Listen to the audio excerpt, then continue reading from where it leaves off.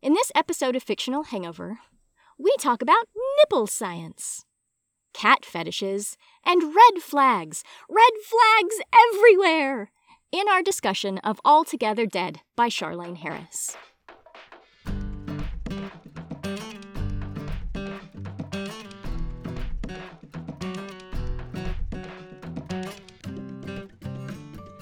Hey everybody!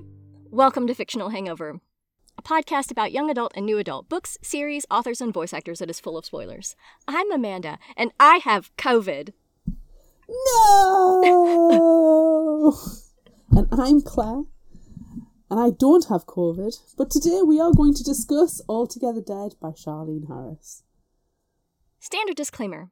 If you haven't read this book, please remember that Fictional Hangover is all about spoilers. If you haven't read or listened and don't want to be spoiled, stop listening to us and go read or listen to the book. Then come back. If you haven't done this but want to pretend that you have, or if you don't care about spoilers, or if you just like the show so much that you don't care about any of that, then listen up.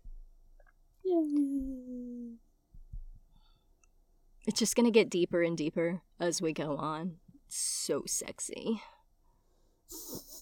So sexy. By the end, you're going to be like properly doing a Bill want Eric. I know, I'm gonna be. Look, everyone, I really dropped the ball this time. And I'm blaming it on COVID, and it's fine. I thought you were going to blame me there for a second. No, I'm not blaming Claire. I'm blaming it on COVID.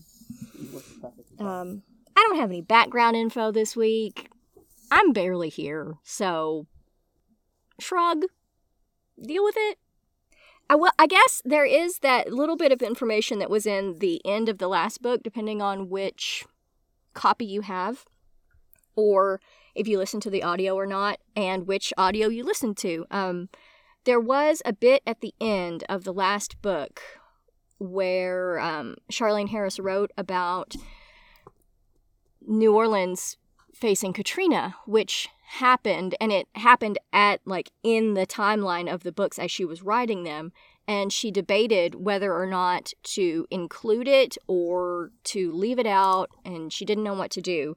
So then in the beginning of this one, we've learned that Hurricane Katrina happened, and so the timeline has shifted a little bit, which we'll get into when we discuss the summary, but that is something. It happened in real life, and it was terrible.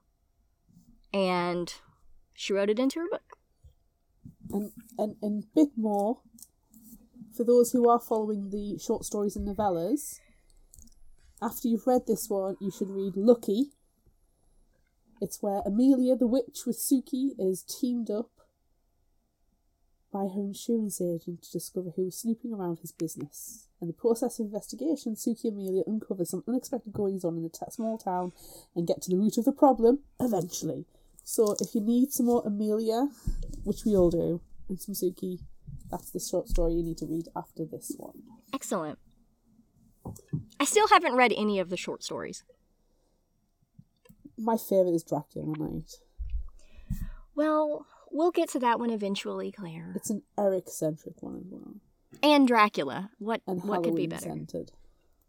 It's perfect. Initial thoughts? You know, my initial thoughts are probably similar to yours.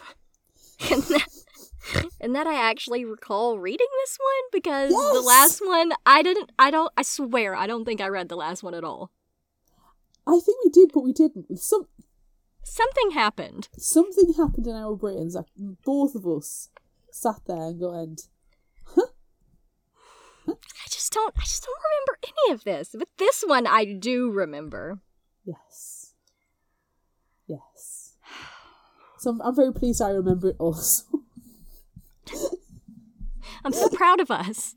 Well done, team.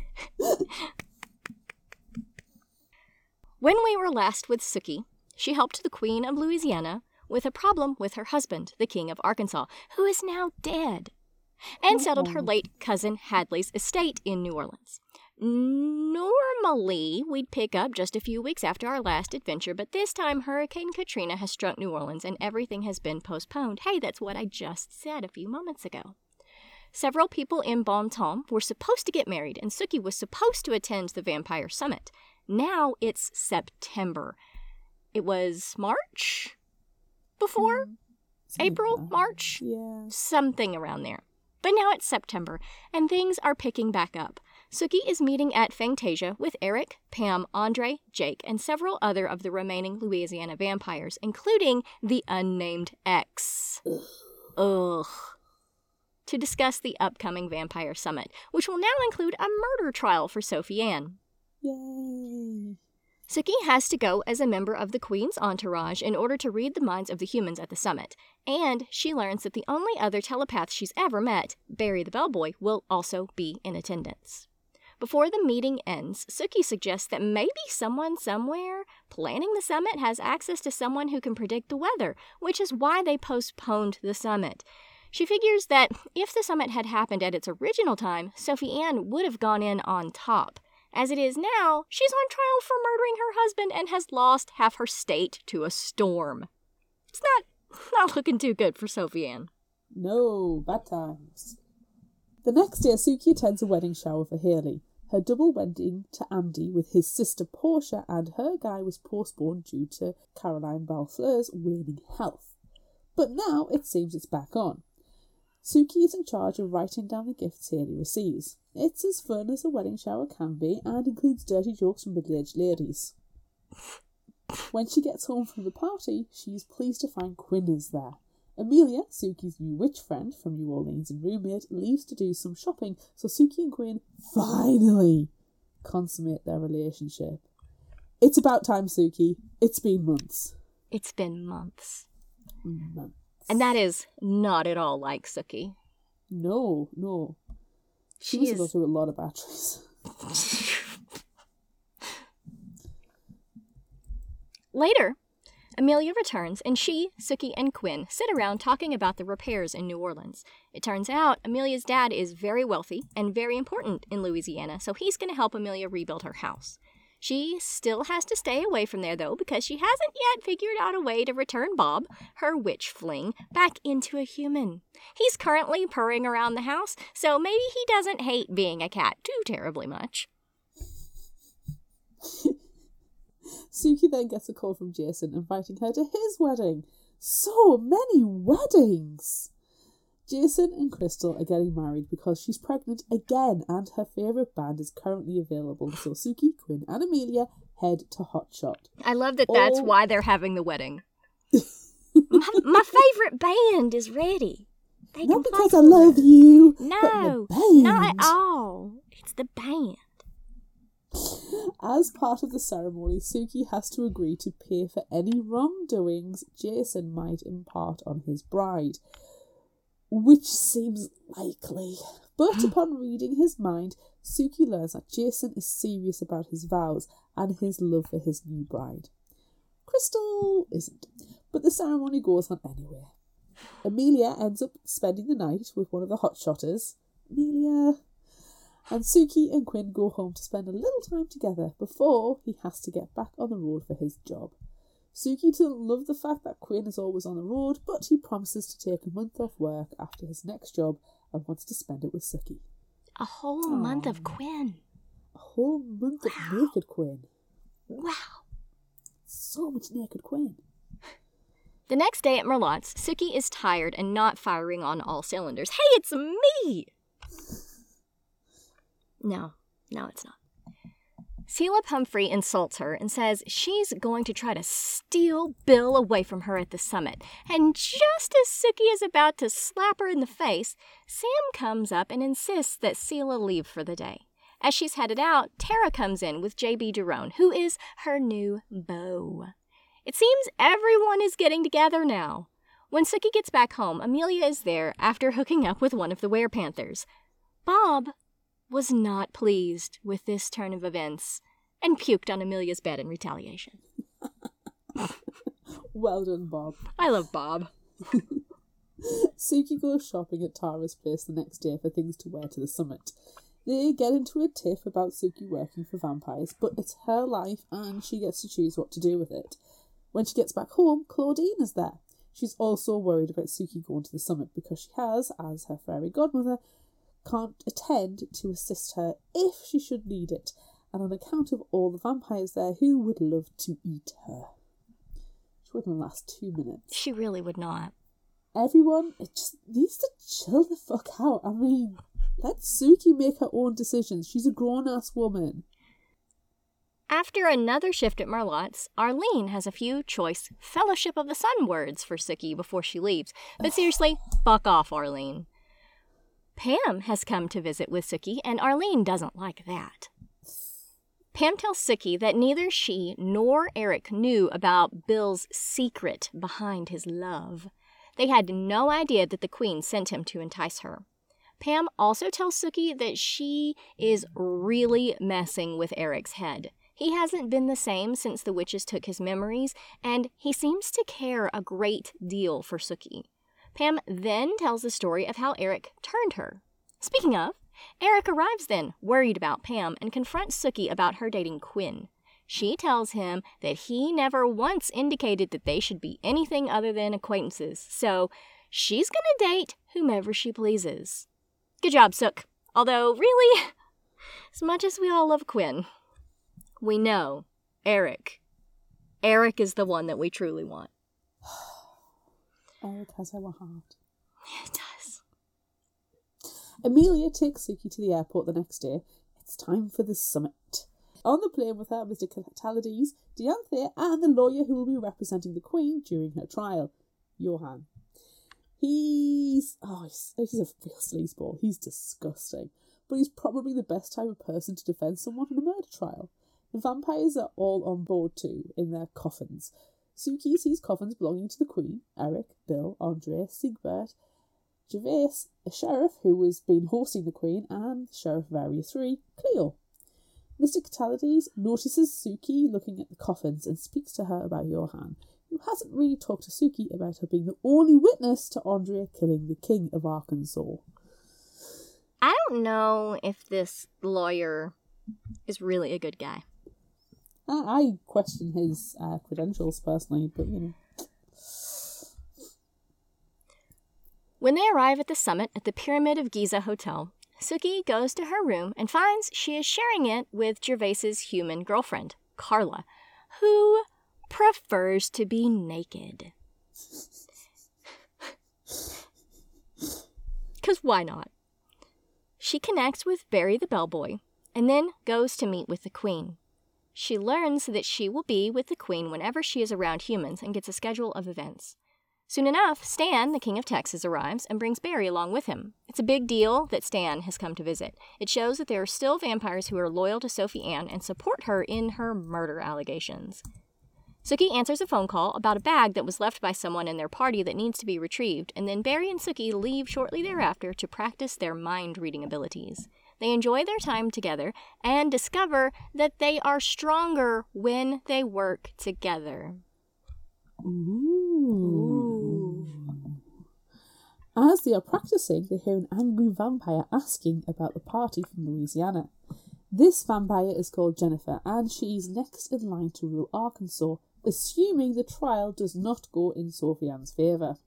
She threatens to eat Suki and stake all the Louisiana vampires on the roof to burn in the sun. So she's a really, really delightful person. She's a great person. Suki is relieved when Quinn comes up, but disturbed when Barry is excited to meet him and is cowed by his fighting abilities. What? Excuse me, what? Quinn says he'll talk about that later. They also meet an interesting woman named Batiana, who is a Britling, a powerful being from another dimension, who is at Summit working as a bodyguard for the King of Kentucky. This is like the only thing I cannot remember. I do not remember that bodyguard. I didn't remember the Britlingans either. No. I did not remember the Britlingans. Suki reports the Britlingen and Jennifer's attitude when she goes back to see the Queen. Sophie Ann gives Jennifer a call and offers to come down and see her in a minute, but that minute turns into like 15, and when they arrive at the Arkansas room, it is to find Jennifer and several of the other Arkansas vampires dead. Ooh. Who would do such a terrible thing? I don't know how I feel about this. Being from Arkansas myself, like, they're really putting Arkansas down and murdering all the Arkansas vampires, and everything's terrible. It makes me sad. Well, you're just going to have to become a vampire and become the vampire queen of Arkansas. I That guess is the so. only solution. I guess so. Get your finger out your butt and get it done. Man, if I could be a vampire, it would be really great. An investigation ensues, mainly led by Siebert, Batania, and her companion Britlingen, Clovache. I love their names. The hotel's human security guard, Todd, is there too, and notices that there's gum on the security camera lens, which was probably put there by a vampire who didn't want anyone to witness a murder. The owner of the hotel, Christian, is also there, and he gets a little too close to the queen for anyone's comfort. As they're all standing around, a lone vampire, Henrik, arrives at the suite and freaks out. He's the only remaining Arkansas vampire at the summit, and now one of just 5 left in the entirety of the state. Sophie Ann immediately offers him a place with her, as she's now technically the leader of Arkansas since Jennifer is dead. Does this mean that there will no longer be a trial?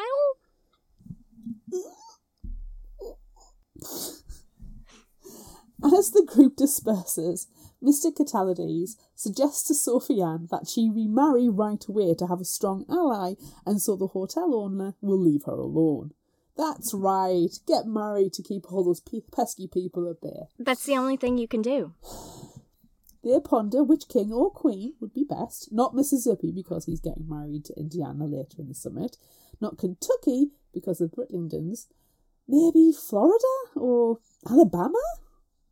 Suki suggests that Sophie Ann make Andre the new king of Arkansas, since she can technically do that now, and then just marry him. This seems like a very good idea to both of them. How did they not think of this before? I don't know, they always say that Suki thinks out of the box. It's because she reads books. She does. She hasn't read a good book in a while, though. Well, she might have, she just hasn't mentioned it. That's right. After this, the group goes down to the lobby of the hotel, where there are many booths set up for perusal. Suki and Barry are on the lookout for anything or anyone suspicious that might be tied to the Arkansas deaths. Suki comes across a booth for Extremely Elegant Events, Quinn's company, and is immediately judged by the girl working there. She's not very nice when Suki reveals that she's dating Quinn. Suki also sees Bill and Pam at Bill's vampire database table. I called it a database this time. Aren't we so proud of me? Instead of calling it a vampire phone book. Or a vampire scrapbook. It's a scrapbook. Then Suki sees Russell Edgington, the king of Mississippi, and they chat about Lorena disappearing from his mansion. And now he's not upset by that at all. I love that he mentions, like, yeah, there was some sludge at the bottom of the pool, but You know anything about it? I mean, a bit of bleach got rid of it, so no big. It's fine. Russell introduces Suki to the king of Indiana, Bartlett, and then Russell learns that Suki is dating Quinn, who has set up their wedding ceremony, which will be performed by Eric, who has been ordained as a minister on the internet. Because of course. Russell is intrigued about Suki dating Quinn. What is the deal with him? Why is everyone so obsessed with Quinn? Because he's great. Mysterious. Oh. As the time for the ceremony arrives, Suki sees Rasul, the Queen's driver, and with him is Jake Purfoy. Suki talks to Jake a little bit about his new life and about Quinn. Eric performs the ceremony, and Suki gets Jake to spill all he knows about Quinn. When he was young, Quinn's mother was trapped by dog fighters. He transformed for the first time and killed all the trappers who were sexually abusing his mother. Then went to the vampires for help. The vampires agreed to help Quinn if he would fight for them for 3 years. He agreed and began placing bets on himself to win and made a lot of money doing so. No one has ever beaten him in a fight. Yikes. Suki also learns that Quinn's mother got pregnant from that night, and the angry girl working in the Extremely Elegant Events booth is his sister. This isn't something that Suki was prepared to learn, and she feels bad that she didn't wait for Quinn to tell her himself. Because surely you would have, right? Surely. After this, Suki just wants to get away from everyone for a little while, and Sophie Ann sends her to retrieve the suitcase that they were called about earlier. Andre finds her and drags her down a hallway and tries to force her to drink his blood so she will be more closely tied to him and therefore Sophie Anne. The Queen and Andre have a special connection thanks to an ability of Sophie Anne's. She can telepathically communicate with her offspring, and Sookie will be included in that, if she drinks Andre's blood. Eric swoops in then and suggests that Sookie drink his blood instead. They've already shared blood several times and been lovers, and he's loyal to the Queen, so it should be good enough. Sookie reluctantly agrees, and soon she's drinking blood from Eric's nipple. Quinn bursts down the hallway then and is really pissed off. Unsurprising. And Sookie is immediately terrified because she just learned that he is a monster fighter and has never lost a fight ever. Sookie takes off down the hallway and makes her way to the baggage claim area and retrieves a suitcase that has a difficult-to-read label. It at least says Louisiana, so she takes it. Someone from Iowa is doing the same thing. Hotel staff in that area are not very friendly. The jerks. The absolute jerks. They are. And one's mind is shielded from Sookie, but she still takes the suitcase and heads back up to Louisiana's rooms. On her way, just outside the Queen's room, she spots a soda can in a planter. It bothers her that someone would just leave their trash around like that, so she decides she'll toss it in the nearest garbage can. When she picks the can up, she realises it's not a discarded soda. It's a bomb. Damn. But Tanya comes out of the elevator right then and calls for Clovache once she realizes Sookie has a bomb. They call Todd, the security chief, who calls the bomb squad. Quinn and Eric show up shortly thereafter and both refuse to leave Sookie's side and both try, unsuccessfully, to take the bomb from her. Soon enough, a bomb-detecting robot gets off the elevator, then leaves, replaced by a vampire from the bomb squad. Eventually, Sookie is free of the bomb and is alone with Quinn, who holds her tightly. Apparently, his anger from witnessing the blood drinking earlier has died away. Once the area is safe, swarms of people come up, wanting to talk to Sookie. In the Queen's rooms, Sookie drops off the suitcase she retrieved while everyone talks about what happened. Todd thinks he's going to get fired and that the soda bomb and the death of the Arkansas vampires are separate events. Soon, Sookie feels a radiating warmth, and then Eric comes through the door.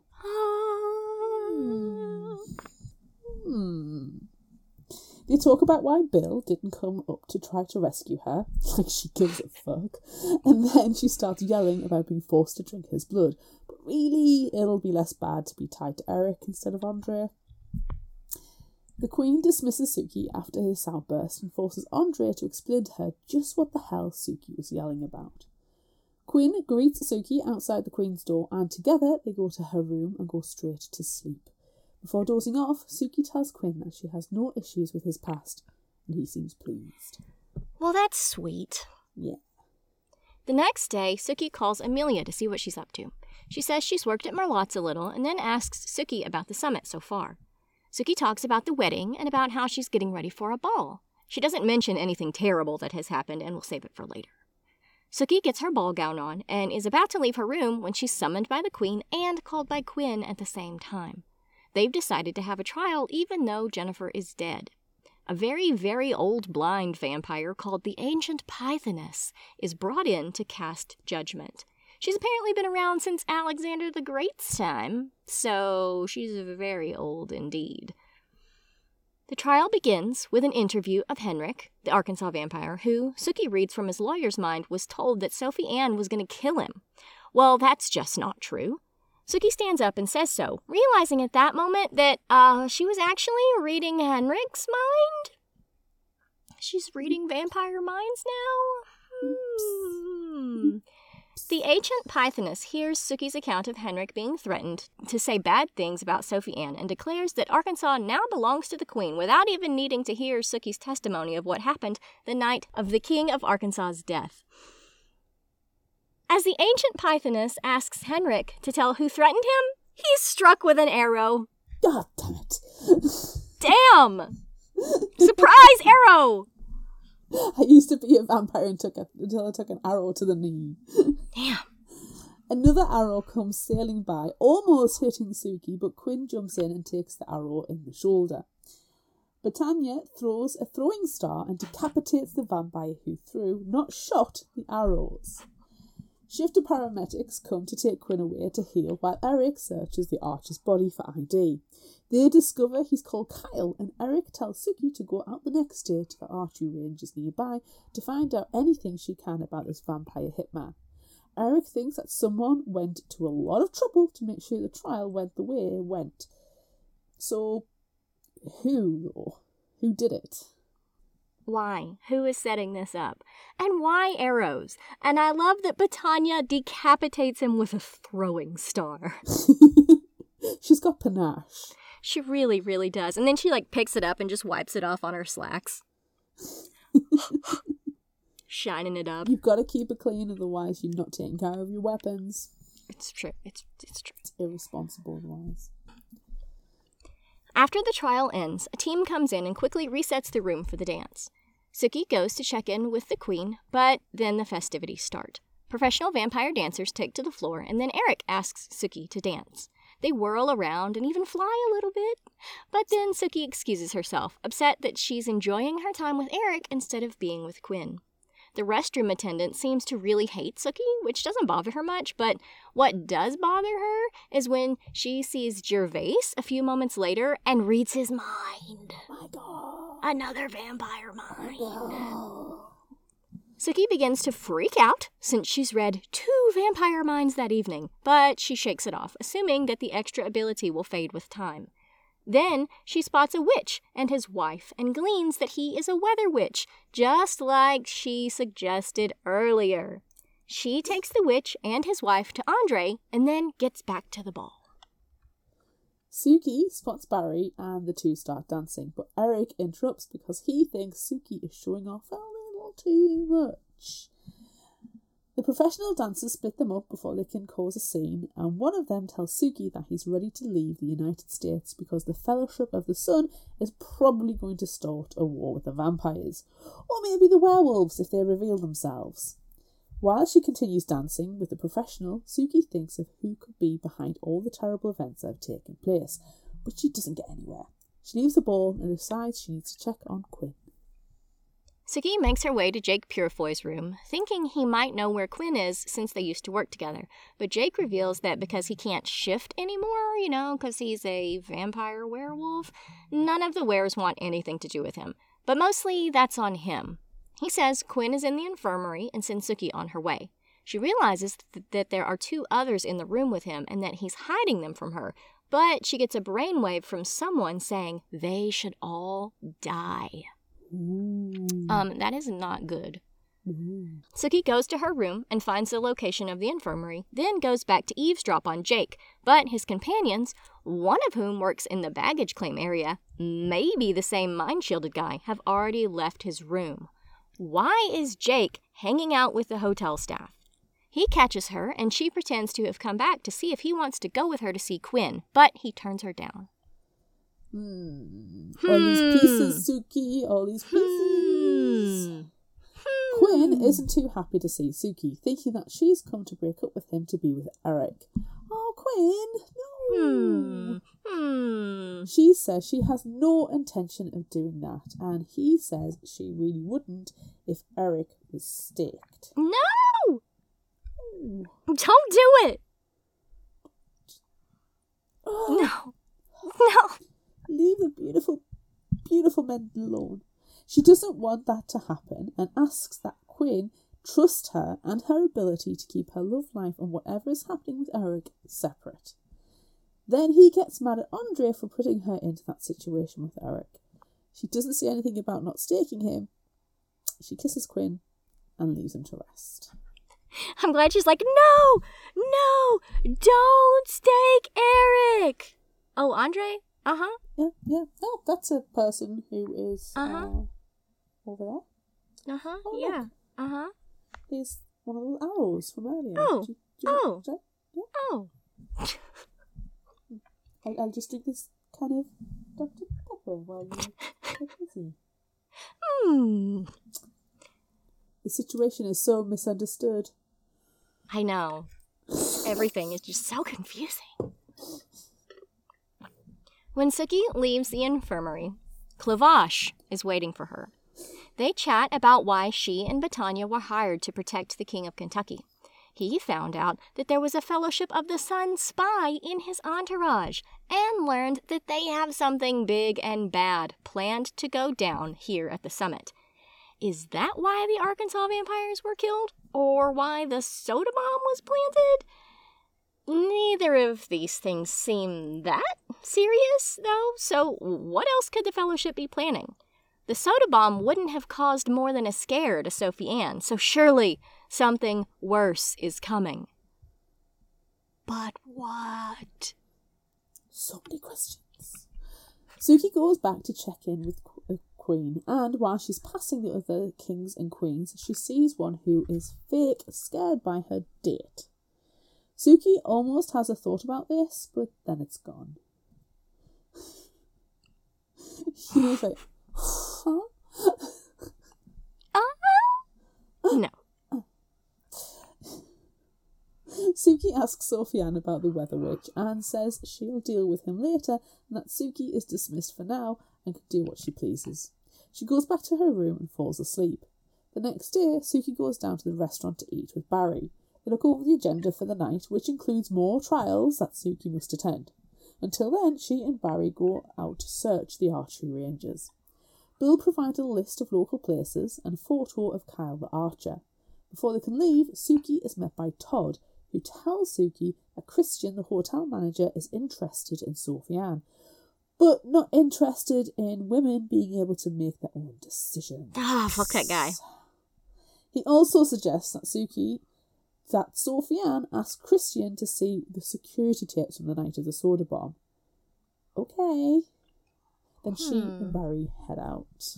I mean, that's actually a very good idea. Yeah, I don't Check know the why. security tapes. Check the security tapes, because you know what? The gum isn't just gonna magically appear there. You're clearly gonna see who put it on the camera lens. Yeah. They drive to several archery ranges and finally find the one Kyle visited. The lady working the desk sexually tells Barry to come back when she gets off work, and she'll show him the security tapes from the night before. Right when she gets off.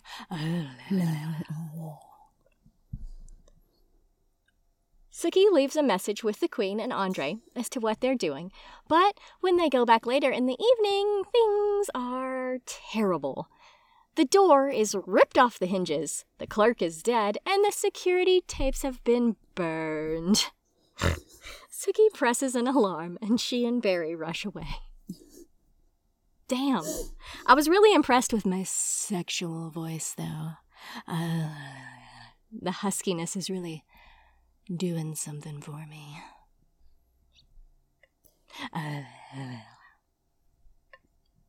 Do I need to just leave you in a room alone for a second? 'Cause... No, I was about to say, and then I mute the microphone to cough. Yay. They get back in time for the trials, but Barry is pissed that they're left without telling anyone what happened. Eric stops Barry from yelling at Suki, and then she tells him what happened. Later, she heads to the trials. She watches as half the fangless vampire is staked for harassment, and a child vampire is threatened with hand removal if he doesn't spend time with his birth family. Such good trials. What is this? You don't get this on Judge Judy. No, you don't. I wish you did, though. That'd be a great show. Amazing. It turns out Suki wasn't really needed at the trials, but Sophie Ann requests her presence for the next bit of the evening, where she'll be visited by the people that want to help rebuild New Orleans. This isn't very exciting either, and as it wraps up, they all go back to the Queen's suite. Suki did see some human waiters acting suspiciously, but as she had to sit with the Queen, she didn't get to investigate.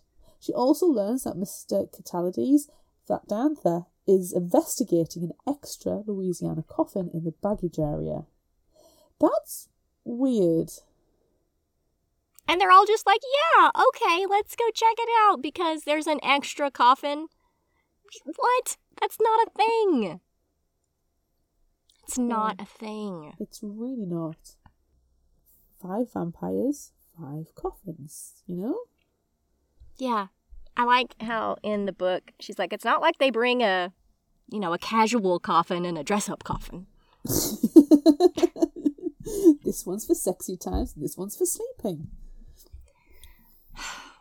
Andre half-ass apologizes for forcing Sookie to drink his or Eric's blood, and then she tells him about what Todd said about getting Sophie Ann to ask Christian for the security tapes. She also talks to Jake about her plans for the next day. He heavily suggests that she get out of the hotel and go shopping with Quinn, which she just might do. Then she asks him to take the unclaimed luggage back to the baggage area, and he just shrugs and says he'll ask around. Red flags. Red flags. All the red flags. Fair, there's a parade of red flags right now. So many. Jake just has one and he's waving it. It's But like no one's paying attention to him. Twirling thing. Yes. With red flags. But no one's paying attention to him because he's a werewolf vampire and nobody likes him. No, he's got no friends. He's a Billy No Mates. After this odd interaction, Sookie is dismissed for the evening and goes to her room and to bed. I feel like it's another selection. And then she goes to her room and goes to bed. And then she goes to the women's room. And then she goes to her room and goes to bed. Back in the women's room. Back in the Queen's suite. Well, in her bedroom, Sookie is abruptly woken by Barry shouting in her head that they need to get out of the hotel. Something bad is about to happen. They scramble and wake Mr. Catalides and Diantha and explain what they think is going to happen.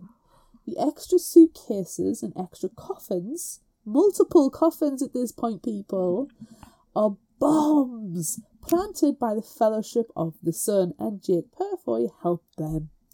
What a dick. You know, if they had just been watching his baton twirling routine, they would have known. Yes. Sookie calls Quinn and tells him to get out, then goes for Eric and Pam, while Mr. Catalides and Diantha go for Sophie Ann, and Barry heads for his king. They pull a fire alarm and hope that will get the humans out, and emergency help on the way. Sookie manages to wake Eric, and together they put Pam in her coffin and ride it down the outside of the pyramid. Eric lifts Sookie in flight right before the coffin smashes to the ground. An ambulance arrives then, and Sookie tells them to take Eric and Pam somewhere safe while she goes back to help the others. Mr. Catalides smashes through the Queen's window and launches the suitcase bomb through the air just before it explodes. He has wrapped Sophie Ann in blankets and takes her to safety. Sookie searches the rubble for more vampires and finds Bill.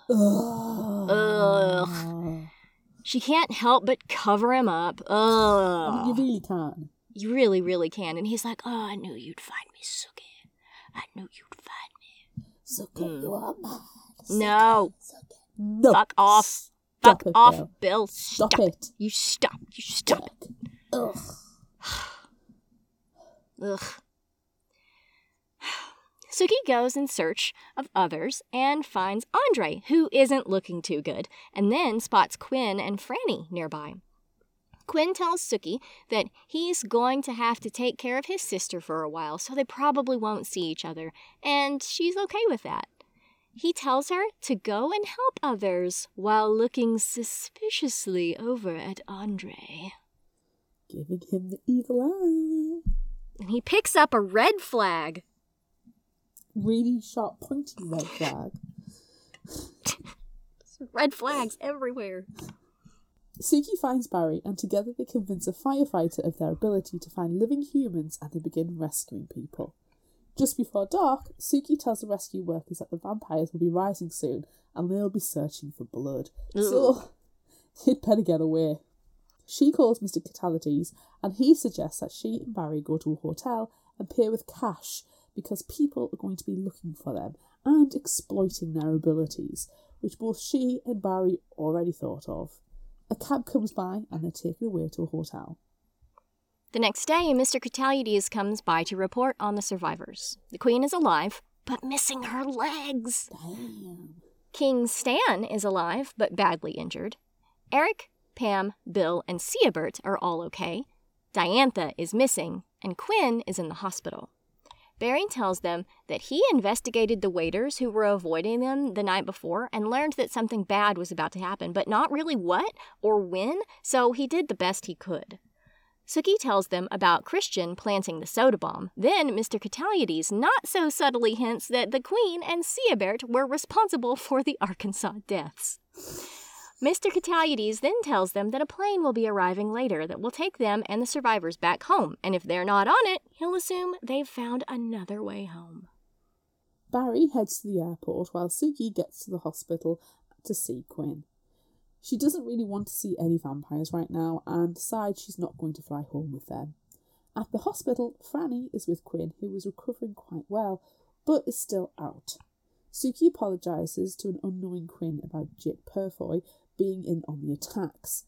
Then Franny tells her she's going to have to take Quinn home to Memphis. Sookie knows this and knows that she won't get to see him for a while, and then tries to figure out how to get home herself. Franny offers her car and Sookie takes her up on it. It's a good excuse to see them again sometime soon. When Sookie finally gets home, Amelia is ecstatic to see her. She read about the explosion in the newspaper and saw that Sookie was listed as a survivor, so she's been anxiously waiting for her to get home. Tara pulls up shortly afterward, having seen Sookie drive by her shop, and tells her that she and JB got married while Sookie was gone. Sookie's excited for her friend and hopes that everything will go well for them in the future, but she just can't get over all the terrible things she's experienced in the past few days, most especially how she saw Quinn reach out from the rubble after she left him to help others and saw him stake Andre. With a red flag. He did it for her, and she's gonna have to live with that. Sookie promises herself after this that she is not going to have anything to do with vampires or wares anymore. Yeah, right, Sookie. You just keep telling yourself that, my friend. Oh, bless my sweet summer child. How long do we give her? When does the next book start? About 2 minutes' time. Oh, man. Oh. Right, well, I'm going to go and join the Red Flag Parade. That's currently going on outside. I think that's a really good idea. I'm going to do that too. I'm going to join my contingent of the Red Flag Parade over here on this side, and you join yours, and then we'll meet in the middle, and we'll stake each other. Wait. No, don't do that. Meet in the middle. No. Yeah. Forget the rest of what I said. Yeah. I don't know. Okay, so everyone, enjoy this promo from another podcast. Hi there, I'm Volley, one of the hosts of the Reading Queens podcast. If you love books, fandom discussions, and having a good time, join your new internet friends as we take on such topics and more. Hosted by a group of published authors, Reading Queens is a podcast for every book lover. Every week, we get together to blab about our favorite books, why we love them, and the book boyfriends we wish were real. You can find the episodes on Apple, Spotify, Google Podcasts, and other platforms, with a new episode launching every Wednesday. Thanks. Now back to the show. Are we back? We're back. We're back. Hey, woo! What a fun parade. Those were really good.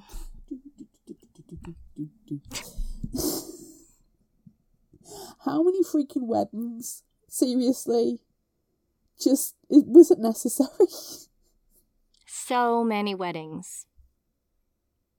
We still haven't seen Haley and Andy and Portia and Gary, I think his name is. I don't know, generic named fiance. We haven't seen their double wedding yet. But Jason and Tara got, what was with Tara's wedding? Why? I don't know. It was confusing. I don't know how much I particularly liked that part because it just felt shoehorned in. It did. And I don't remember it having any particular knock-on effect to any of the storyline later on the books. I mean, there was... I don't know about later on, but there was some moment in this one where Bill is pestering Sookie about, liking Quinn and loving Eric, or does she have a thing for JB? Like, it was so freaking random. It really, really was. Now, JB, to be fair, has been in the background of pretty much every book. But he's such a non-entity. Like, why we don't even include that in the summary, because he's just a hunky stud who's standing around in the background, not doing anything. Well, he is a He non-entity. The hot jock from high school that everybody fancied. That's it. And he's a nice guy, but she doesn't want to date him. And we know this from, like, book 1. Yeah. So it's like, I don't know, it seemed very random. And like, oh, what do we need? We need another wedding. Really? I suppose it kind of closes off the Tara storyline that she's not going to be involved in more vamps. Yeah. We knew this already because she's had such a bad time. She's not going to mess with the undead anymore. But yeah, I don't know. Maybe they'll just get them both out of the way and then we won't have to worry about them anymore. Yeah. I was like, really? The Jason wedding. I remembered it happening. I remember the vow that she has to take and Calvin has to take. And I remember thinking the first time round, and it happened again this time, that's really freaking harsh that if the bridal party, either of those, commit whatever sin within the marriage, Suki and Calvin have to pay the price. Yeah, and the fact when they said that, they were like, oh, we're not talking money here. This is not a money price you have to pay. Like, it is a pound of flesh. How much blood? All of it! Yikes. Get So you out of understand Hotshot. Suki's reluctance to take part in it. At least she can tell from Jason's thoughts that he is sincere. At that time, yes. Currently. He is currently sincere. But not Crystal. And she even calls her out on it and says, hey, you're lying. And then Calvin just shrugs and they go on with the wedding. Like, what? I don't know. It's just all so freaking... Again, it felt a little bit random. Like, I don't know. Did we need that in at this particular time? Did it serve a particular purpose? I mean, I think that it did serve a purpose. Not the wedding, because who fucking cares about that? But we did see that the Panthers were all really, like, in awe of Quinn. So it's another thing piecing along with Quinn's backstory that the Panthers were all like, oh man, that's who you're dating now? Oh, whoa, look at him, So they clearly know about his fighting past. Which is weird for such an insulated community. Yeah, but can't you imagine that they need to earn some money, so they get their best fighter drunk and send him out to punch a tiger? Their asses kicked by a tiger. Yeah. So Yeah, I can see that. it. I get it. Do you know what it feels like to me? Jason's wedding would have been a short story if she hadn't learned her lesson about doing important events in short stories. Yeah, you're probably right. And potentially even the Tara JB relationship would have been a short story, either that hasn't come to fruition. It hasn't, to my knowledge, it's not one I've read, and I'm sure I've read them all. Again, it just felt like one of these. That's maybe a side thought. Maybe she needed more pages. She needed more words for this book. So she had to add in these little bits of things. Although we did learn, in addition to the Panthers being, very impressed by Suki dating Quinn, we did learn that maybe Amelia has a cat fetish. because she turned her boyfriend into a cat during their sexual escapades, and then she had sex with a panther. Now, we don't know if he was in panther form or not. Well. It was a boy panther, and she's promised Bob that she won't have any further relationships with boys. Well, that's after the fact. That's when she gets Yes. back from that evening. Yeah. So, Amelia is very open in her lovemaking. Men, women, cats. It's fine. It's fine. I have... We do not kink shame in fictional We don't. Hangover. This is We're a perfectly perfect... accepting. I love Amelia. I love the fact that she's open and Yes. honest. It's a and living her perfect authentic example. self. It's a perfect example of us not kink shaming. Yes. I have questions though, but just because I'm nosy.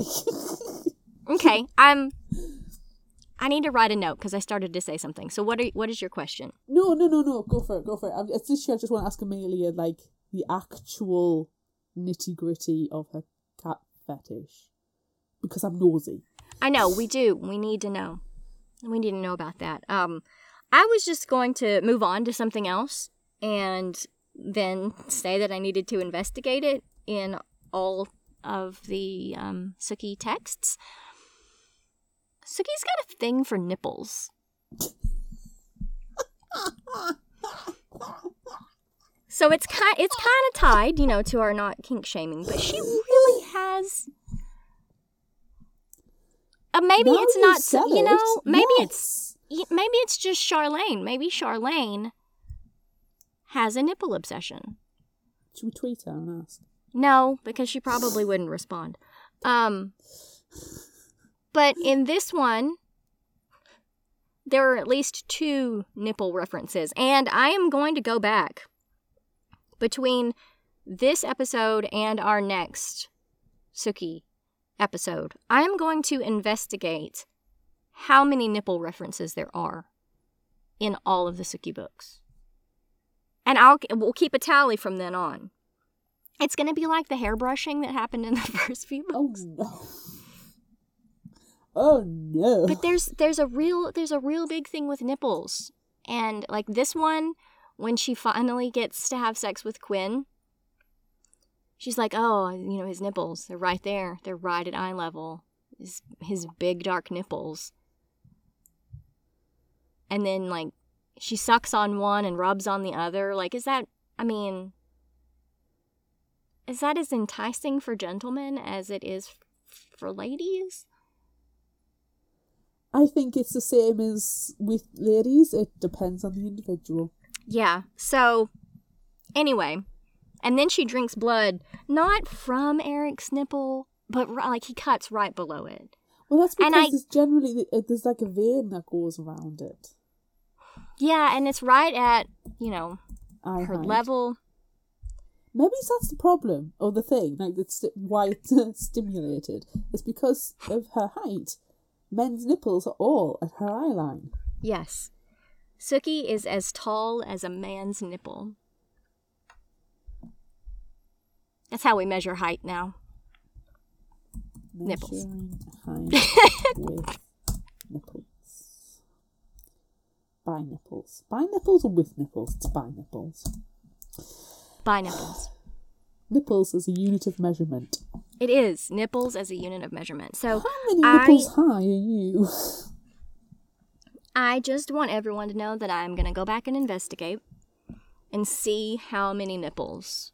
I wish I had these books on ebook now and I could literally just put in a search. That's what I'm going to do. I'm going to check them all out from the library. Mint. And search for nipples. A nipple investigation. Yes, a nipple investigation. Great and grand nipple investigation. 2022. It's going to be great. But it happens in every single book. And there's just the nipples are like pencil erasers. Nipples is erect nipples. They're so pointy. His dark nipples. I realised I was high as a nipple. So anyway, I just thought I would bring that to everyone's attention and let you know that I'm going to research it. Thank you for being so selfless and doing this for science. If you write Sure. it down, it's officially a science. It is officially a science. Nipple science. Nipple science. So I was really happy in this one that that Barry, the bellboy, made a comeback. You know, we knew it would happen eventually because you can't just mention another telepath and then forget about him. So I'm glad that Barry the bellboy has returned and also has changed his name to Barry the bellboy. That's literally how he registered at the hotel, Barry the bellboy. But I think it's really neat, for lack of a better word, that they team up and, you know, like when they're holding hands, their powers are increased. Yeah. So I think that's really neat. I liked that bit of the storyline. No, I really enjoyed it, but I actually think Barry the bellboy is a little bit of a wiener as well. He's definitely a wiener bag. 1,000% a wiener bag. How can you work for a vampire king and not realise you GTFO from a crime scene? You know? He has a lot of moral and ethical hurdles he needs to overcome in his line of work. And he needs to do it quickly. Suki, on the other hand, gives zero shits. She knows the deal. Yep, get out of She knows there. it's a crime scene, you get out. Whereas Barry seems like he's retaining a lot. Like, even to the end when they're talking and he's like, yeah, I'm going to get on that plane. I don't really want to be around you anymore. He constantly he's constantly saying to Suki, this is great, we've got pals, let's team up and, you know, Scooby-Doo this. But I don't want to be around you anymore because I just... No. Dude, you're working for vampires. Their laws are literally cutting people's hands off and defanging people. Those were good trials, by the way. They were excellent trials. I really enjoyed the ridiculous. trials. Yeah. I did enjoy Barry, but he is a wiener boy. Yeah, you're really right about him being a wiener bag because I'm pretty sure, you know, she connects with him when they get to the hotel mentally, and then when she sees him for the first time, he like strolls up in a silk shirt unbuttoned with a gold chain. Dude, wiener bag. Great big pile of wieners. I bet he's got greased back hair as well. Oh, he probably does. He wears his shirt one button too open. Yeah. To that, it's at an uncomfortable length. Yeah. It's not a good look. Yeah. How'd you feel about the bombs? Multiple bombs. Frustrated? Yeah, I'm going to go with frustrated. It was so freaking obvious. I even remember the first time round. You do not, in very sensitive situations, not even sensitive situation, you do not go to the luggage people and be like, yeah, this one's obviously my bag, I'll claim it. You do not claim unknown luggage. Nope. Basic hotel travel 101. You do not pick up a bag you cannot identify the owner of. And alarm bells, red flags should be going when there's multiple occurrences of this. And freaking unknown coffins as well. The coffins didn't turn up until later, so... They didn't, but the entire situation I was just getting so freaking frustrated with. Yeah. Because it was glaringly in the face that something bad's going on. And then when you add it up with Jake's weird behaviour and the odd little weird occurrences that's happening, the security at this summit was shit. Yeah. What's the point in having all these bodyguards, having freaking telepaths, having the security of the hotel there? It didn't work at all in any conceivable way, regardless of there being bombs. No, and really, I mean, I feel like there wasn't a lot of security. I mean, there was the human security guard who runs the security at the hotel, but like, he didn't care. He just wanted a pension because he was ill. yeah. I feel like they were really lax in like checking bags and stuff, and they mentioned even like, hey, don't the coffins have to go through a metal detector? And they're like, nah, because there's metal on the coffins, and it's not like we can just shake down the vampires who are sleeping peacefully inside of them. Like, shouldn't you try to search them a little bit? Yeah. Yeah. And it was really frustrating when Sookie finally goes down to retrieve the bag, and there's the other guy there too. And both of the tags, they're like, oh, I can't read what this says. I can't read who it's for. But it's got my state on it, so I'll take it. Like, don't you think that's a little bit fishy? And it's the fact that they had to come down to claim it. If it was any hotel, like, I would have thought would have brought it up to you if this is supposed to be such a high-end... Well, they had a fake excuse for that. Some liability issue or something. They had an explanation for that, but like, ugh. It stunk of crap. Oh yeah, it was all terrible. And I'm ashamed at Sookie, who is always lauded as thinking out of the box. And she didn't think that there's something wrong with this. It was also frustrating that Barry had inklings and did nothing about it until it was too late. Yeah. Like, have a conversation. In your heads even. Just somebody. It was a very... The entire explosion storyline thing. And I liked it in there. I liked the fact that the Fellowship have taken such an extreme reaction now from, you know, this little cult that's bigoted cult is now a terrorist cell, in fact. So I enjoy that element, but the things about the coffins and the soda can and the suitcases especially just frustrated the life out of me. Yeah. Really frustrated me. And then the coffins, to top it off, made it even worse. Yes, but I will admit, like, the resulting coffin surfing that she and Eric did with Pam in the coffin was delightful. And the strength that Eric has to be able to get up during the daylight hours, put Pam in her coffin, get it through those glass windows, then surf down and then fly to make sure Sookie was okay, is phenomenal. It's huge. Huge. So I really enjoyed that.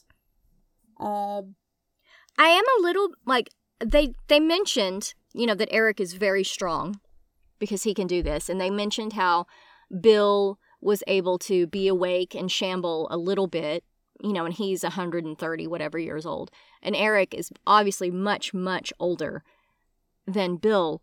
What about Sophie Ann? She's older than Eric. She's supposed to be, you know, so powerful, whatever. Why wasn't she able to wake up and shamble around? Well, I think she was shambling because Mr. Catalides just had her wrapped in a blanket. If she was so incapacitated, he would have put her in a coffin. Maybe he wasn't strong enough to get her coffin out the way Sookie and Eric did. Because it took both of them, which, come on, Sookie didn't do anything. That's like having a jar, mildly not being able to open it, passing it to somebody who does open and go, oh, I got it started for you. Yeah. You didn't. Sookie did nothing. No. I think when Mr. Catalides, though, he threw the suitcase out of the window, so you'd really be able to smash the glass. Yeah. So the fact that he didn't maybe the coffin wasn't there in the room. Maybe. I mean, her suite was probably much bigger than everyone else's, so... Just get a blanket throw, gone. So I do think she was able to, at least part of the way, get out before, you know, she lost her legs. Yeah. Because she's freaking old. Yeah. Yeah, she really is. and I'm glad they rescued Pam. And I'm glad Pam was in a little bit more in this one. She was. That was good. She's so freaking sarcastic. I love Pam to bits. So much. Can we talk about Andre and Quinn for just a moment after the explosion? Yes. So, obviously, Quinn has dispatched Andre. Yes. With a red flag. With a red flag.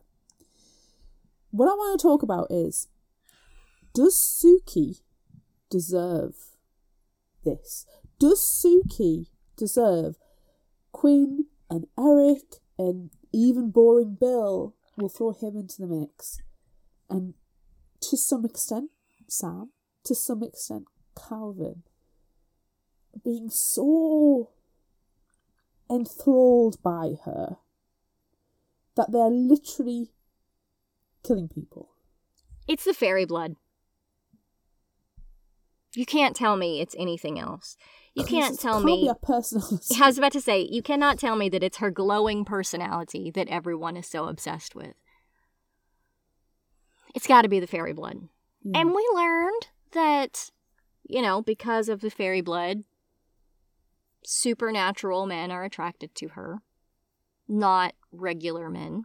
So, that's got to be what it is. I mean,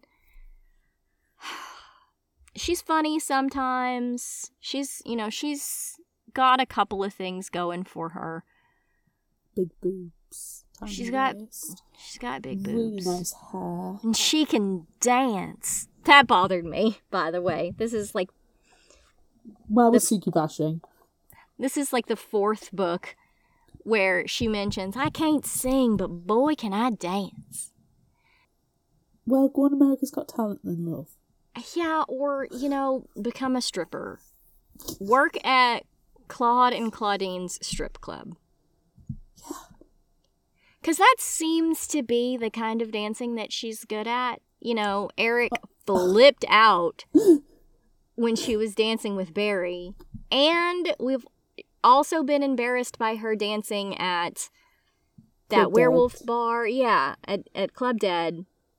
I feel like that's the kind of dancing that she's good at. And so... She can grind. That's all I'm getting up. Yeah, so maybe... if she really legitimately wants to get away from vampires, she needs to become a stripper. During daylight hours. Yeah. Yeah. Maybe Yeah. she can install a stripper pole at Merlot's. I'm sure Sam would be fine with it. Amelia would certainly have a go. Yeah. Yeah, it's just starting to bother me a little bit how... I don't know how much I like Suki at the moment. Because, I mean, we do mention the fact that her attitude towards Bill was never very good while they were together. Mm-hmm. And then once the whole incident occurred, how she's too forgiving. Yeah. She's inconsistent. She's a very unreliable narrator. And I don't know how much of a nice person Suki really is. She killed freaking Debbie Pelt, that's fine. Debbie needed to go. Yeah.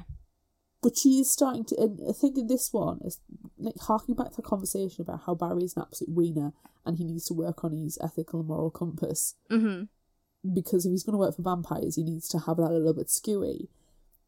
Suki's never had any issue with that, it feels like. Or if she has, she's questioned it for 5 minutes and then got over it and got on with things. Which, from an independent, strong woman, driving towards a career, I get, and I'm fine with that. But I don't think Suki's a nice person. No, I don't think she is either. And it's starting to bother me a little bit. I don't mind it. I mean, there's a couple of times where she acts like a Mary Sue, and that's annoying, but... Oh, God, yeah. I like that she's actually not. She is out for number 1. and she's out for nipples. Yeah. And that's it. No, I'm fine with that. I am genuinely actually fine with that. I'm just starting to think, I don't want to lose any... If I lose empathy for a main character, I'm lost, you know? And I don't want to lose empathy for Suki. A lot of the side characters are the ones that keep me in. Like, I freaking adore Eric. I love Quinn as well, both of them. And I don't think either of them deserve Suki. And it's driving me I think crazy. it's the other way around. She doesn't deserve them. Yes. No, you're right. They could do better. They could do much better. Imagine them together. Ooh. That would be good. Ooh. Yeah. I'd be okay with that. I'd be perfectly fine with that. I'm surprised that Amelia hasn't gone for Quinn yet. What with her cat fetish? Well, if Quinn was available, I think Amelia's respectful for people's relationships. And that she would, you know, if she was invited, she wouldn't reject. But other than that, she would wait for the invitation. Yeah. Yeah, you're right. Oh, anyhow. What else? What else is there? I feel like not like a ton of stuff happened in this one. No, I feel like it was... I don't know, it's a bit weird. Quinn's backstory. Glad we've got that. Yeah. Fan's a bitch, but I kind of like her. I wonder She's if Quinn would have told Suki the truth. Probably a bit further into the relationship. Once he's sure that she's not going to judge him for his past. Because at the moment I can perfectly understand his reluctance. You know, she did not take the Pack Master trials very well at all. And that's such a violent situation that I kind of think he's reluctant to reveal his violent past as well. Yeah. But also, it's his history. Does it have, how much significance does that bear on the Quinn now? I think, honestly, a lot. He's got this reputation in the vampire world, in the shifter world, in the were world. And he's got a lot of money from it. And, you know, yeah, now he's not doing that anymore. But everybody knows who he is. So, I don't know. And this one, and he was kind of violent. Or at least leaning towards violence in this one quite a bit. So it was a little bit worrisome. Yeah, but there's being able to... There's a difference between starting the fight and finishing the fight. I don't think Quinn would start the fight, but he would finish it. Look at the Andre situation. You know, he didn't... He's obviously possessive over Suki, but he lets her be her own person. They have their own lives, they have their independence, but Andre started something. Quinn finished it, so he's not going to look to...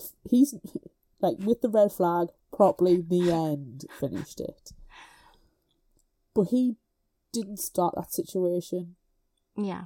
So I think he recognises a situation where he is needing to use the violence. He's not going to go in there throwing the punches straight away. No, and he's smart about it. Yeah. Because it's entirely plausible that Andre just died in the explosion. But exactly. Who can say? We'll never know. Shrug. Exactly. So much chaos and turmoil. First, hurricane, now the explosion. Oh my gosh, no. I know. What's next? Oh. We'll have to wait a month to find out. We'll also have to wait a month to find out about the number of nipples mentioned. I'm looking forward to the nipple count. Me too. I'm really looking forward to it. Looking it right in the eye. Eye level. What? They're askew? It can be. Some are like this, some are like that, some are like this. There's one like that.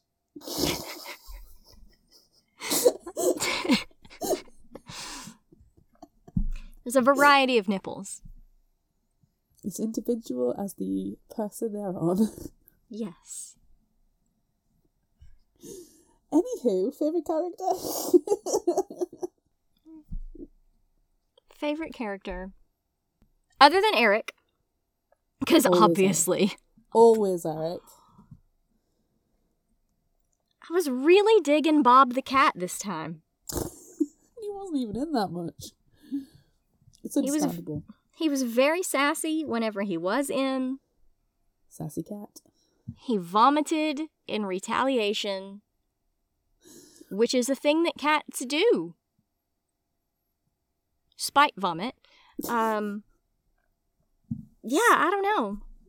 I really like Bob. And I like that he has unveiled to us that Amelia has a cat fetish. No kink shame. No kink shame, never. Never. But always Eric. Always and forever Eric. Always and forever Eric, I agree. I enjoyed having Pam in more. Yes. Sassy Pam is... Love it. And it was nice to have Quinn in a little bit more, but... It's like third. Yeah. It was nice. It was nice that he was so naked and we saw his nipples. Yes. And all of the muscles in his butt. I'm gutted that the True Blood show didn't have Quinn in. But Me I too. can kind of understand they didn't go down the same route with the relationship with Bill, per se. But then Billith happened, and like, what? Yeah. What even was that? Maybe you just can't find somebody who would fit the Quinn MO. Too much hotness in one show. Maybe. Maybe that's right. Too many nipples. Too many nipples. I mean, a tiger's got a few. Too many nipples spoil the prime time. Yes. Yes. I'm pretty sure we've already talked about our surprises, right? That no one picked up on the fact that the unreadably labeled suitcases were bombs. Oh, so frustrating.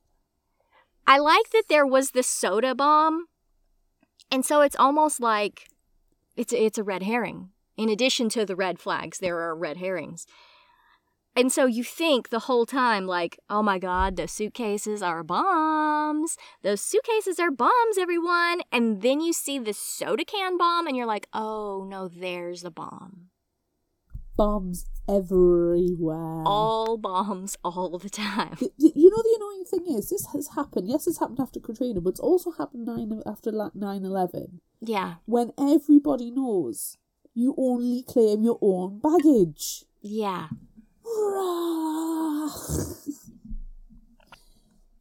Actually, yes. I read a review on Goodreads that mentioned that very thing.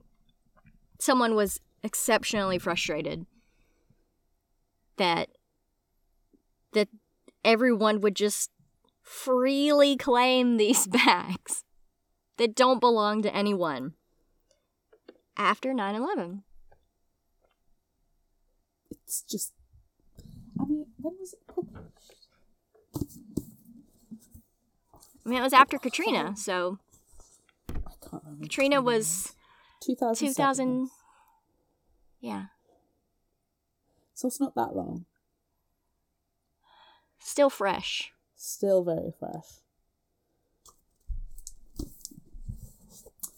Anywho, is it time? I think it's time. Pew, pew, pew, pew, pew, pew.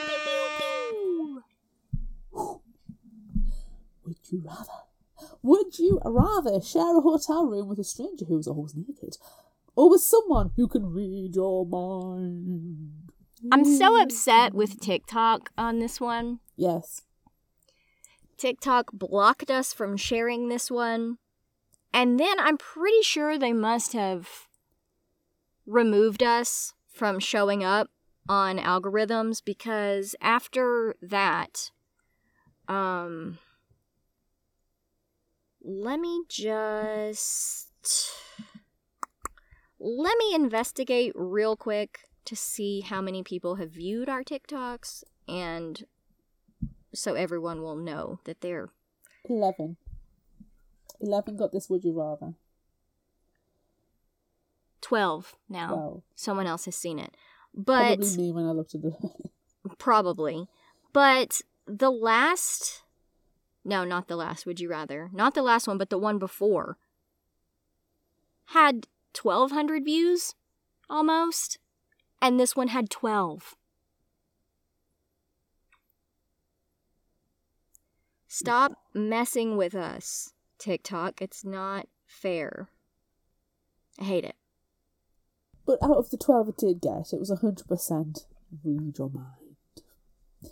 And on Facebook, it was 82% voted for someone who's always naked.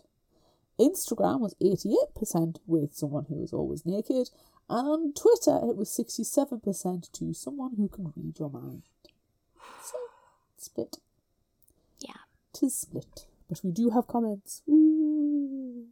Annie on Facebook said, always naked if it's Eric. Wink. Wink.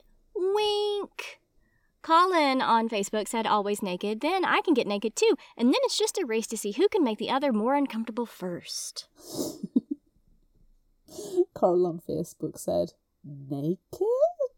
Hopefully the stranger is something good to look at, or the stay is going to be very uncomfortable. Constance on Facebook said, they can be naked, just leave me to snooze with my eye mask on. Just no helicopter sausage or bongos in the face, please. Just a tea bag. A vampire tea bag? A vampire tea bag.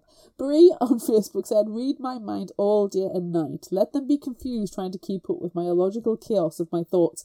And when they're too annoyed to stay in the room, I get it all to myself.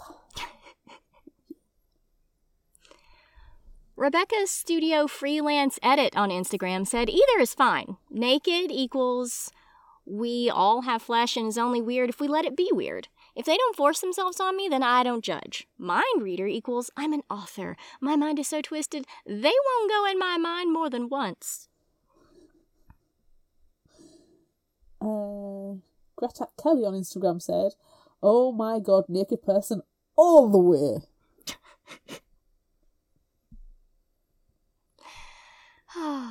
Real Jackson Ford on Instagram needed more context. And then I explained it to him, and he didn't come back with anything. It's a shame. I don't think you need more context with this. You really It's- don't. It's Naked or mind reader. Just mind choose. reader. Yeah. Stealthy Zodiac on TikTok said, because I need someone to help me overcome myself. Oh. Deep. Very deep. I'm going with mind reading. Why? You know, everyone knows how uncomfortable stuff like that makes me. So, in addition to the nipple count, which is fine, like we can have that, but I don't want to be around all that. So you can read my mind. It's fine. There's not a whole lot of like sinister or mysterious things happening in my head. So I'm okay with it. Yeah, somebody can read my mind. There is no interesting happening in here. No. It's boring. I'd just be worried that, like, you know, did you wipe properly before you sat down on the furry rug? You know, you're getting body fluids in places, potentially. It feels more unhygienic. I'm not saying I'm boring Bill, by the way, when I say I'm boring up in this hood. But it's not like I've got state secrets or anything like that. No. And I just don't want to be around sweaty bodies. Yeah. You know, we talked a couple of weeks ago when we were talking to Jackson Ford about sweaty ball sacks. Oh, just getting back to that. Like, I don't want to be around that. No. I mean, if you think about last week when we were talking about size as well, but, you know, positive affirmation of the body, no shame to you. If you want to walk around naked, that's fine. But you don't want to see me walking around naked. God, no. Nobody needs that. So, just kind of like, do yourself. Saying that, if I'm in my own house and I don't close the curtains and just decide to change my t-shirt, whatever, like when I was getting ready to record tonight, didn't close the curtains because I figured if you're looking in my bedroom, you're the pervert. Yeah, that's right. 'Cause I'm in my own house. I'm not sharing the space with you. Yeah, don't look in my window. Yeah. It's also like maybe a jealousy thing. Oh, completely on my side. Like I can't really be naked. I've got too many parts, like robot parts that are attached to me. I have to have my insulin pump on me all the time. And I don't, like, have a pocket that I could comfortably put my pump in. Don't see it, Claire. Don't see it. Mm-hmm. You've got a horse purse. Mm-hmm. But I'm not going to do that. No. Because then I'd have to take it out and clean it off. I have to tell you about Sticky Vicky. Let's save that. Save that for later. It worries me. And we don't need to... On the internet. She was in the news. No, gross. We don't need to go down that path. I'll tell you after recording. I regret... And if you're interested, Patreon people, ask me later. I regret having that conversation. So let's move on. Question, yeah. Yes. Yeah. Would you rather visit Wyoming, but oh shit, there's an explosion in your hotel? Or stay in Louisiana, but oh shit, all your friends are undeadest and constantly remind you of your ex?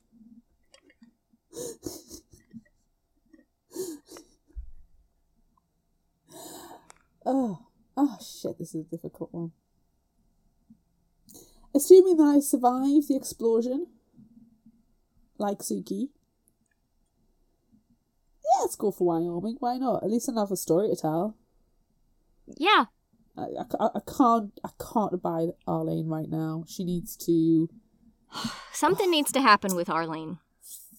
Fuck off. Yeah, I'll go with that.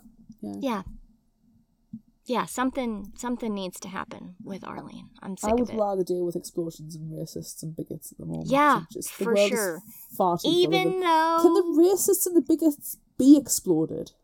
Yeah, I was gonna say even though, like, they're behind the explosions, so that's also really bad.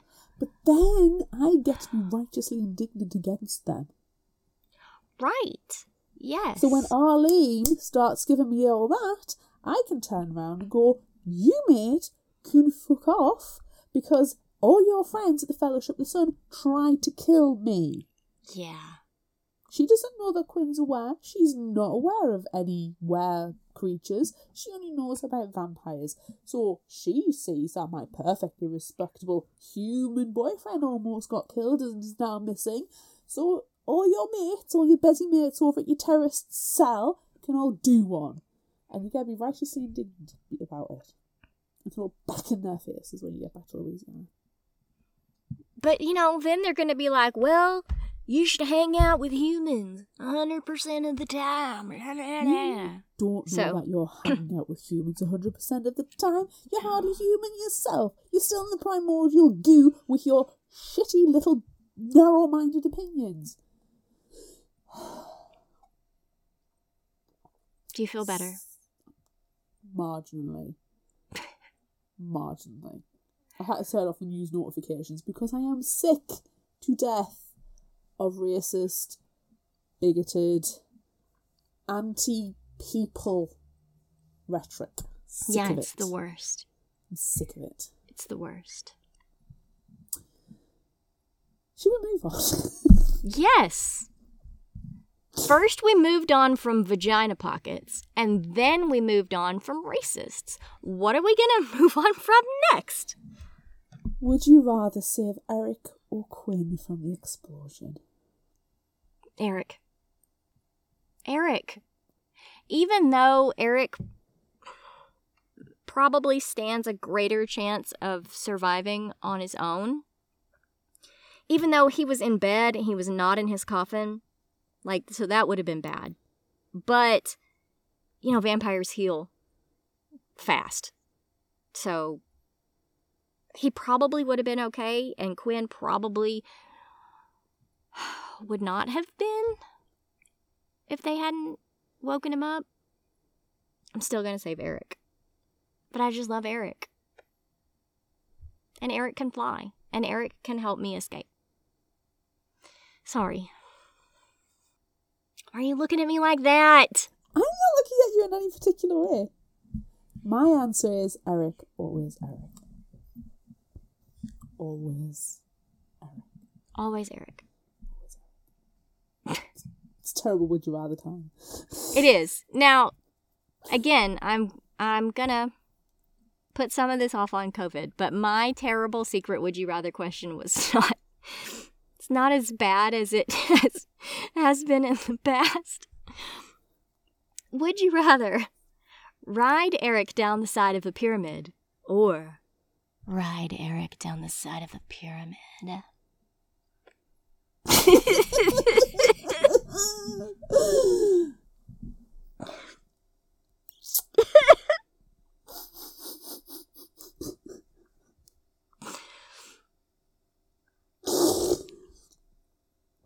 You could hear the parentheses.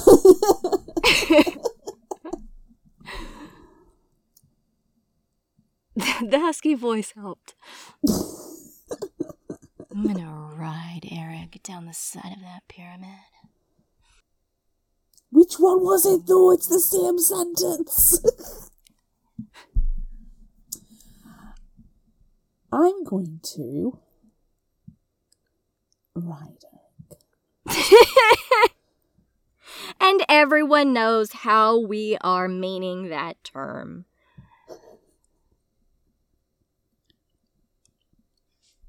What's your terrible question? Would you rather have your favourite band at your wedding or your wedding be officiated by Eric? I would rather have not marrying Eric. No, you took my answer away. I was going to say I would rather have my favorite band at my wedding so then I could be marrying Eric. But you took that away from me. I'm still going to pick the favorite band, though. Because I feel like if Eric were officiating my wedding, I would be like, oh, but why can't I marry Eric? You're right there. Ah. So it would just cause problems. So I'm gonna pick my favorite band. If Eric officiated the wedding, he could also object at this wedding. And he'd be like, I object. You're marrying me instead. Do you? Yes. Do you? Yes. We're done. Can you marry yourself, though? I don't think so. But I don't think that's allowed. You just vampires. It's like the comic book excuse. You just say it's comic books. Fine. I'll have my favourite band at my wedding too. Who's your favourite band? I don't really have a favourite band. I don't either, really. I mean, I'm into Weird Al a lot lately, so that would be really fun. I haven't listened to actual proper music for a little while. I've been listening to a lot of audiobooks. Yeah, I know. I don't listen to music anymore. I only listen to books.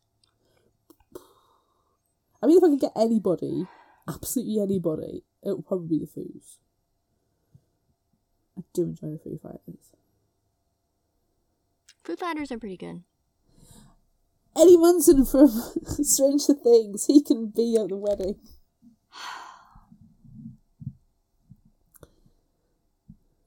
Poor Eddie. If you have Eddie as your band at the wedding, you can marry Eric. Okay, I'm okay with that. I'm okay with that.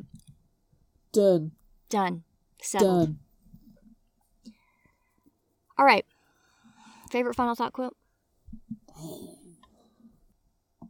I'm remembering. I'll just give you a couple. Okay. Unbeknownst to myself, was I in love with the flamboyant Viking who was so handsome, so good at making love, and so political all at the same time? Yes. Yes, we are. Yes. Oh, that just reminded me of something that bugged me about this audiobook, by the way. Yes. She said Viking several times. Not Viking. Viking. And it was weird. It jarred me. Sorry, go ahead. Go ahead with your other quotes. I'm rereading and picking out another one. Pam had already advised me that I could only be imposed on if I permitted it, and that I needed to be more selective in picking my friends. I was getting emotional health counselling from a vampire?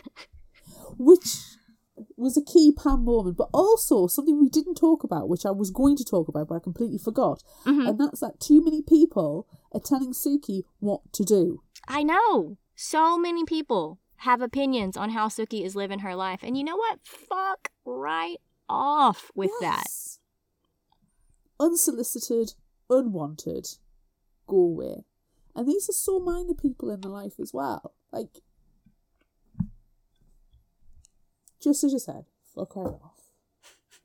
Which leads me nicely to the last one. This was not the day to screw with me.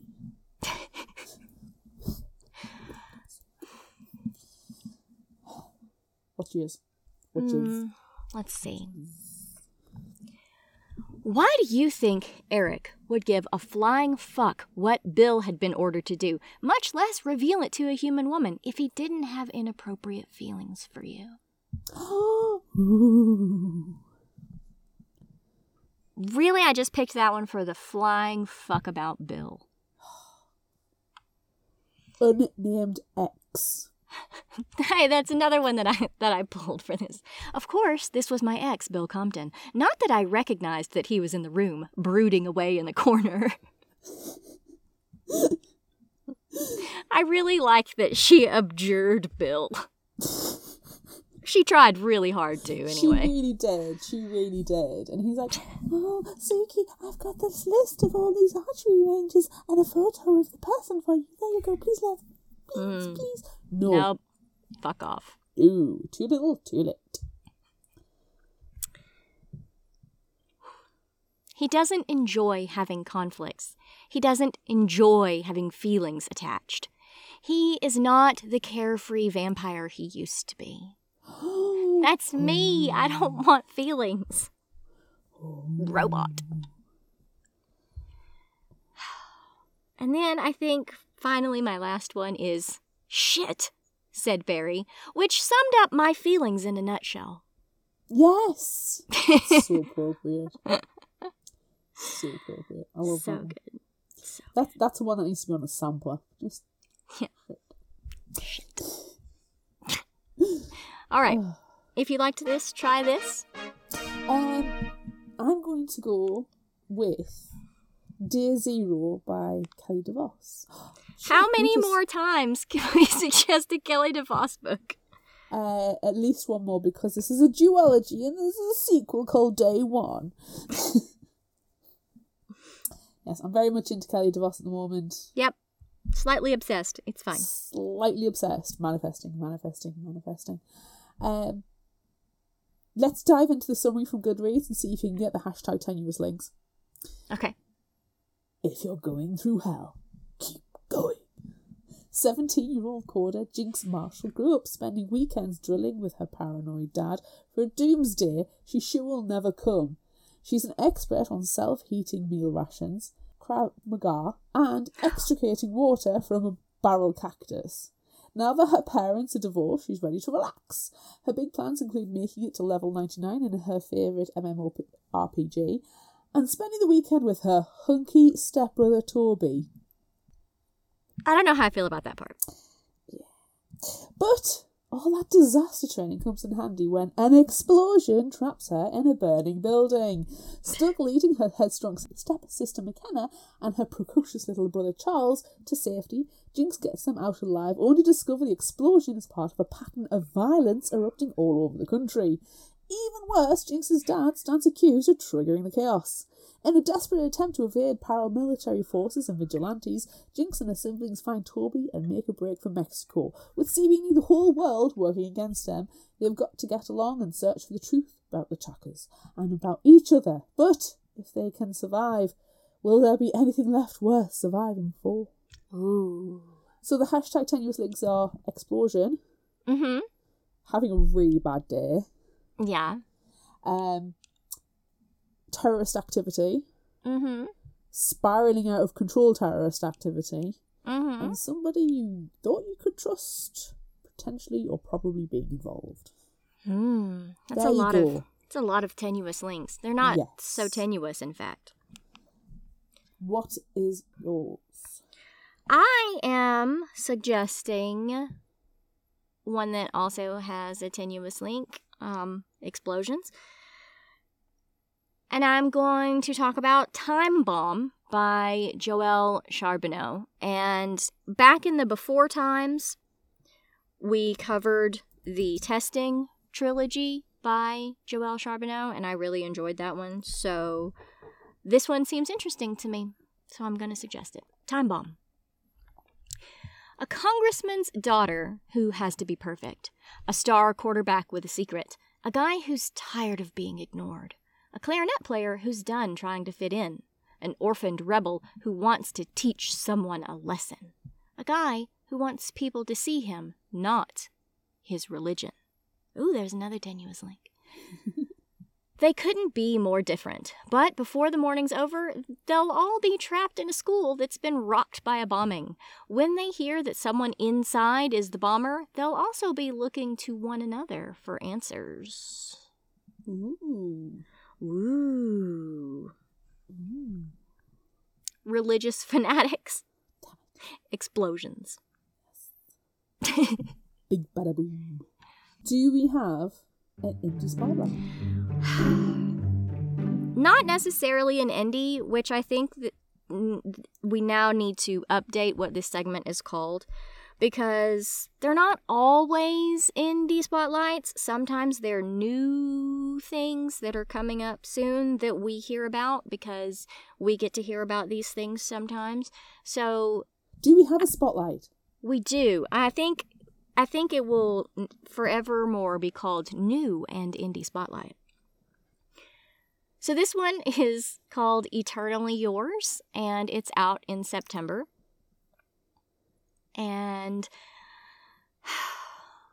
this one is a story collection by 15 of today's best-selling writers, including some that we have talked about and talked with on the podcast, such as Kaylin Bayron Yes. and Kendara Blake. We need to talk to Kaylin Bayron. I would love to talk to her. But Kendara Blake, we've talked to Kendara Blake a million times, and we love her very much. Mm-hmm. But there's a lot of other authors involved. That's just ones that we've talked about on the show before. So there's others: Melissa De La Cruz, Hafsa Fazal, Sarah Gailey, Chloe Gong, Alexis Henderson, Adib Karam, Anna Marie McLenmore, Casey McQuiston, Sandhya Menon, Akshaya Rahman, Marie Rutkowski, and Julian Winters. Ooh. So this collection The description from Goodreads is vampires and merpeople, angels and demons. The stories in this anthology imagine worlds where the only thing more powerful than the supernatural is love. Oh. Tenuous link, supernatural love, also vampires. A girl in a graveyard goes on an unexpected date. A shipwrecked sailor makes a connection on a forbidden island. A piano melody summons a soulmate. Creatures of folktales and legend, of land and sea, of centuries past and life after life, all wrapped into one spellbinding compendium. Once you sink into its pages, it'll never let you go. Oh. That sounds good. Yeah, you know how we feel about these collections, too. There's a vampire one as well, isn't there? That's coming out that we looked at. That looks quite good. Yeah, I think so. Can't remember off the top of my head. It'll be in our TBR file. I know, it probably is. I'm curious about what Kendara's story is going to be. Yes. Oh, I do like an anthology. Yeah. So that'll be fun. Out in September. Too long since I've read one, so yes, I'm interested in that one. All right. So that's it for this episode of Fictional Hangover. I'm Amanda. I'm Claire. Join us next time as we discuss the short story Promise by Jackson Ford on our live 200th episode. You can watch on Facebook, Twitter, and YouTube on Saturday, July 23rd at 1 p.m. Central Time, 7 p.m. GMT, as we discuss this Tegan Frost short story. And join in on Would You Rather, and maybe play a game with us afterward. So many fun things. So many fun things are happening. You can look at how many times does Claire mess up during the live. It's so fun. It's a fun game that everyone should want to play. Look out for our Would You Rather polls on social media. Don't forget about our book club and monthly challenges on Facebook. Be sure to visit our shop on Redbubble at fictionalhangover.redbubble.com for all your favorite Fictional Hangover themed merchandise, and become a patron of ours on Patreon at patreon.com/fictionalhangover so you can watch this video. Yeah. Until next time, remember, the only cure for a fictional hangover is another book.